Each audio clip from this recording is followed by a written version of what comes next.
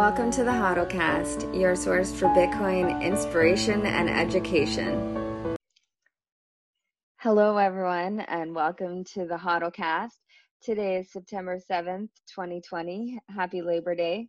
I'm back after a little summer break from the podcast, and today we're going to talk about Florida's interpretation of Bitcoin as money. So if you're a cryptocurrency company in America, chances are you have sought, or maybe you should seek guidance as to how the Florida money transmission license requirements apply to your company. Most companies look to avoid this license as it's costly, time-consuming, and for many cryptocurrency companies, it's been considered as largely unnecessary. Yet failure to apply for the license when it is required can prove to be a very costly mistake. You just have to look at the Espinoza case to see why. So I guess we'll go over a brief timeline of the Florida money transmission regulations as applied to cryptocurrency, and then we'll go into a little more detail on each of them. So the requirement for a money transmitter license was enacted in 2005. It had a stated goal of making Florida businesses more competitive. In 2014, we saw Michelle Espinoza, who was a local Bitcoin.com seller. He was charged with unlicensed money transmission and money laundering, and he argued that Bitcoin was not money on both counts, and he won. The state of Florida did choose to appeal, and in 2016, he won again, where the esteemed Judge Poehler had the famous quote, no one can understand what this is, but I'm not going to regulate it as money, basically. But the two-party, what was ultimately held there is that a two-party Bitcoin sale is not considered money transmission. And then after that case in 2017, Florida updated its money laundering language to include very explicit language adding Bitcoin and cryptocurrencies, so that it was very clear if you're laundering money, it doesn't matter if it's Bitcoin or government issued or any other cryptocurrency. Then in 2018, Florida appointed a crypto czar. The Florida Blockchain Business Association was created, and a bill for a blockchain task force and fintech sandbox, came onto the docket. And also in 2018, the Office of Financial Regulation issued an opinion stating that a two-party Bitcoin sale, which they were actually looking at a Bitcoin ATM company, they said that that type of sale is not money transmission because there's no third-party transmission. Then in 2019, the Espinoza case was reopened, and the third District Court of Appeals in Florida held that two-party Bitcoin sale is actually money transmission. And then in 2020, the Financial Technologies Sandbox was created for money transmitters, payment instrument sellers, and lenders of consumer finance loans to try and streamline the application a little bit. So, I guess we'll start with federal registration as a money transmitter. So cryptocurrency companies, they're often required to register at the federal level through FinCEN as a money service business. And usually this takes place under the category of money transmitter. And a subset of a money transmitter can be an exchanger. So FinCEN issued guidance on cryptocurrencies and said anyone they basically broke money transmitter into three categories for Bitcoin related use of it or application. But an administrator and an exchanger are required to register, and then a user is not required to register. So an exchanger is anyone that will take fiat in and give Bitcoin out. So, typically that's going to be anyone operating a Bitcoin ATM, any kind of cryptocurrency exchange, an over-the-counter trading desk, or even individuals in the business of selling Bitcoin in a peer-to-peer fashion. And the turning factor is usually whether the company exchanges one type of money for, another, like a cryptocurrency to cryptocurrency or fiat to cryptocurrency. And there are some exemptions for banks. They're already regulated.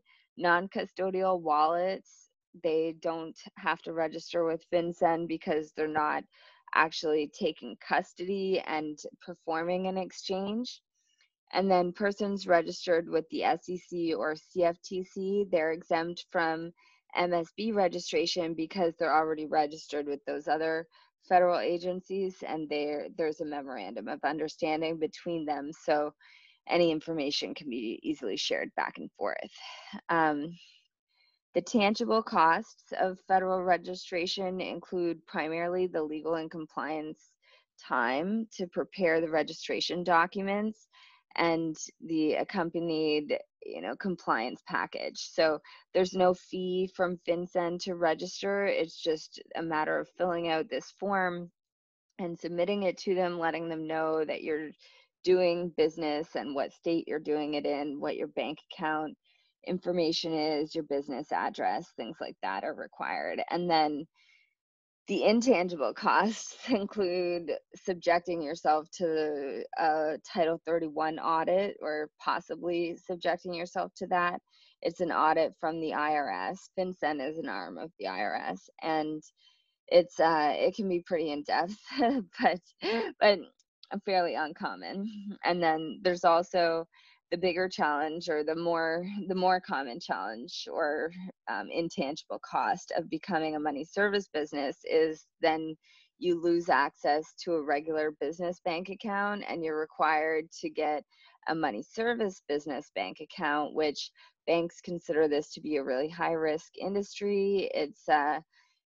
There's only a handful of banks that will offer banking services to MSBs. There's been Operation Choke Point, which I've written a blog about a few years ago now, in 2018, but it basically made it difficult for banks to get insurance when they have clients that are, in the sordid business of money services. And so a company typically has to pay $1 million to get a bank account, or have the $1 million sit in the account, or do 300,000 worth of transactions each month.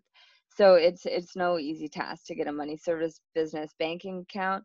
And then there's also a social cost to being in money service business, and that's that you have to have your users fill in their identity information. You have to know your customer if you're a money service business, which means performing an OFAC check on each person's name, and filing a SAR, suspicious activity report, with FinCEN if the customer does anything suspicious, and filing currency transaction reports if they're dealing in cash over $10,000 in 24 hours.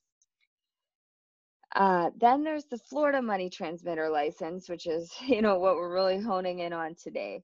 And at that state level, there's approximately, across the whole country, there's about 10 states that require a money transmitter license for crypto companies who are doing two-party exchanges.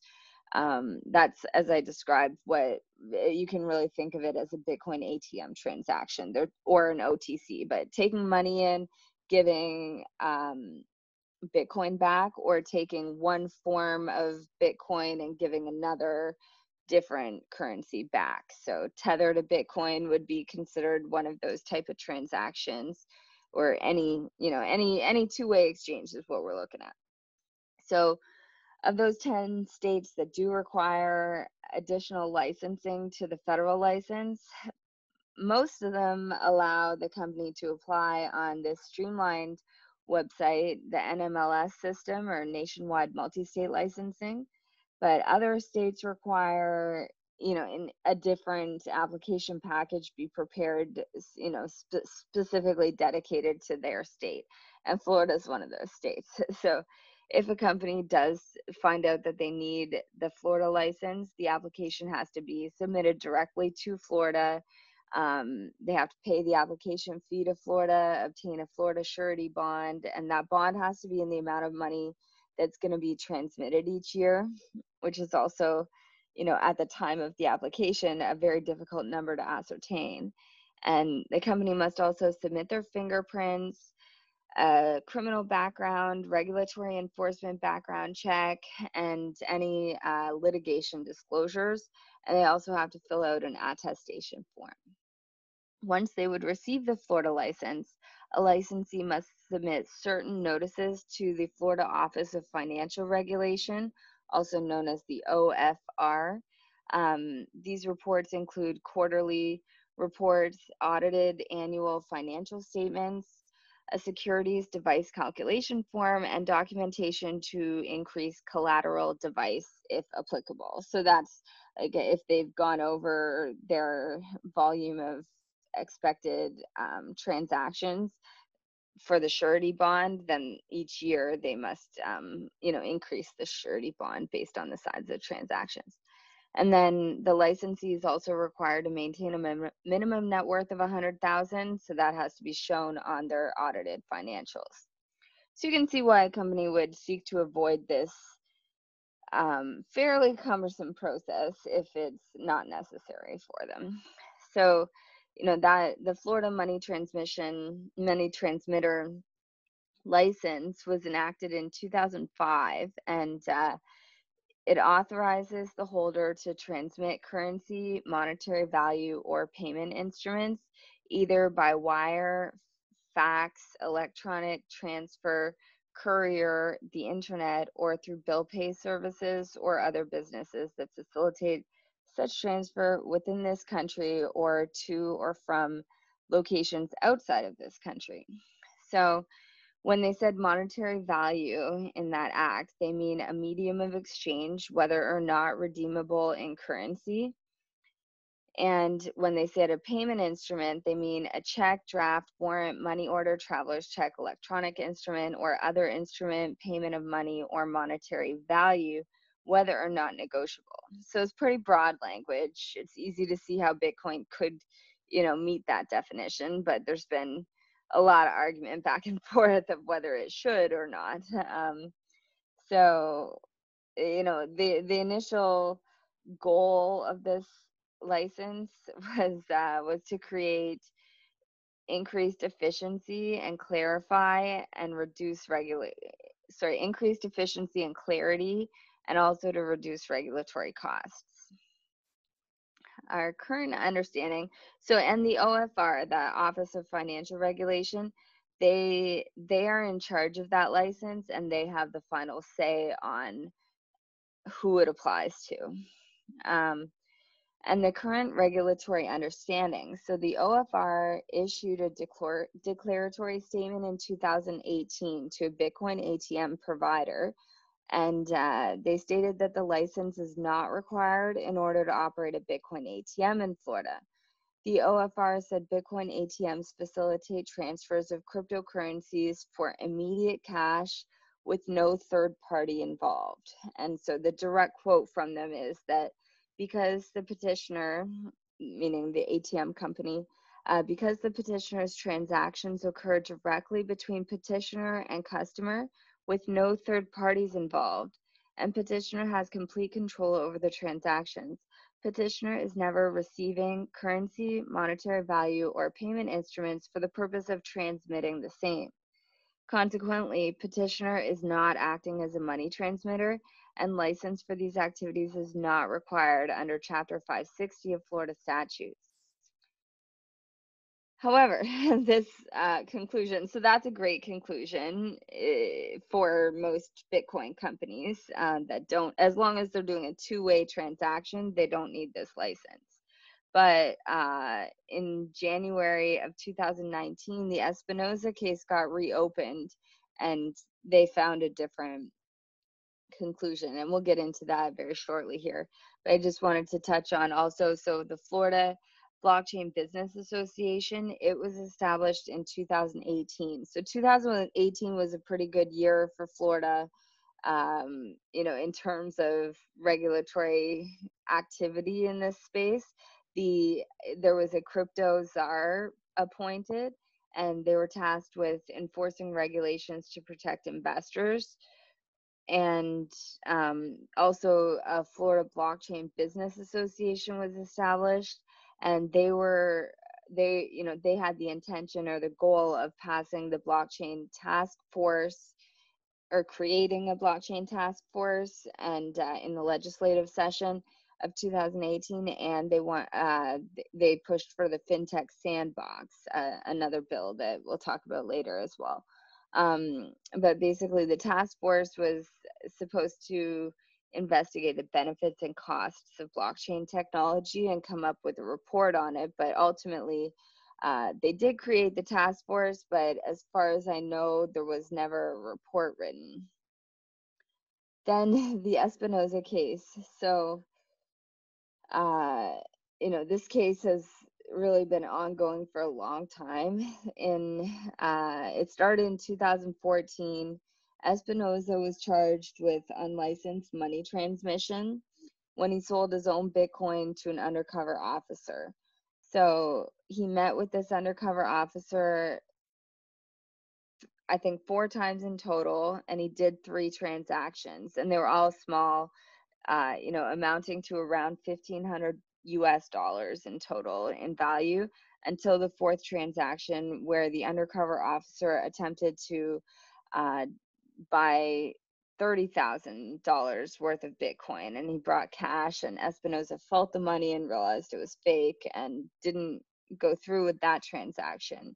But because of the $1,500 worth of transactions, the undercover officer made it very clear he wanted to stay anonymous. He made it very clear that the money was coming from, illegal sources. It was being used for credit card purchases on the dark web or something of that nature. So Espinoza gets arrested and charged with, unlicensed money transmission and money laundering. And his argument at the first trial court was that Bitcoin wasn't money for the purpose of both statutes, the money transmission statute and the money laundering statute. The state appealed the case, and then in the appeal court, which took place in 2016, Judge Poehler, she said that this court is unwilling to punish a man for selling his property to another. She explained, when his actions fall under a statute that's so vaguely written that even legal professionals have difficulty finding a singular meaning. So Espinoza is, done with his charges, it looks like, and Florida took a step to update the language of the money laundering statute. At that time, they added specific language that made it clear Bitcoin is money for the purpose of analyzing money laundering. They could have easily added Bitcoin to the money transmission statute at that time as well, but they chose not to. Then in 2019, Espinoza's criminal case was reopened, and the Third District Court of Appeals said that a person in the business of selling his own Bitcoin for cash is a money transmitter and a payment instrument seller under Florida law, and therefore required to be licensed as a money service business. And to reach this conclusion, Florida Appellate Court distinguished the text of Florida's money service business statute from the federal statute, because the federal statute, it actually includes a third-party requirement. It says acceptance of currency, funds, or other value that substitutes currency from one person, and the transmission of currency, funds, or other value that substitutes for currency to another location or person by any means. It was 2019, and the Florida court could have looked at FinCEN's other guidance, which it doesn't actually require that third-party requirement. But anyway, that's enough for a whole other, blog or podcast on. But the Florida statute, it reads that it has to be for the purpose of transmitting the same by any means.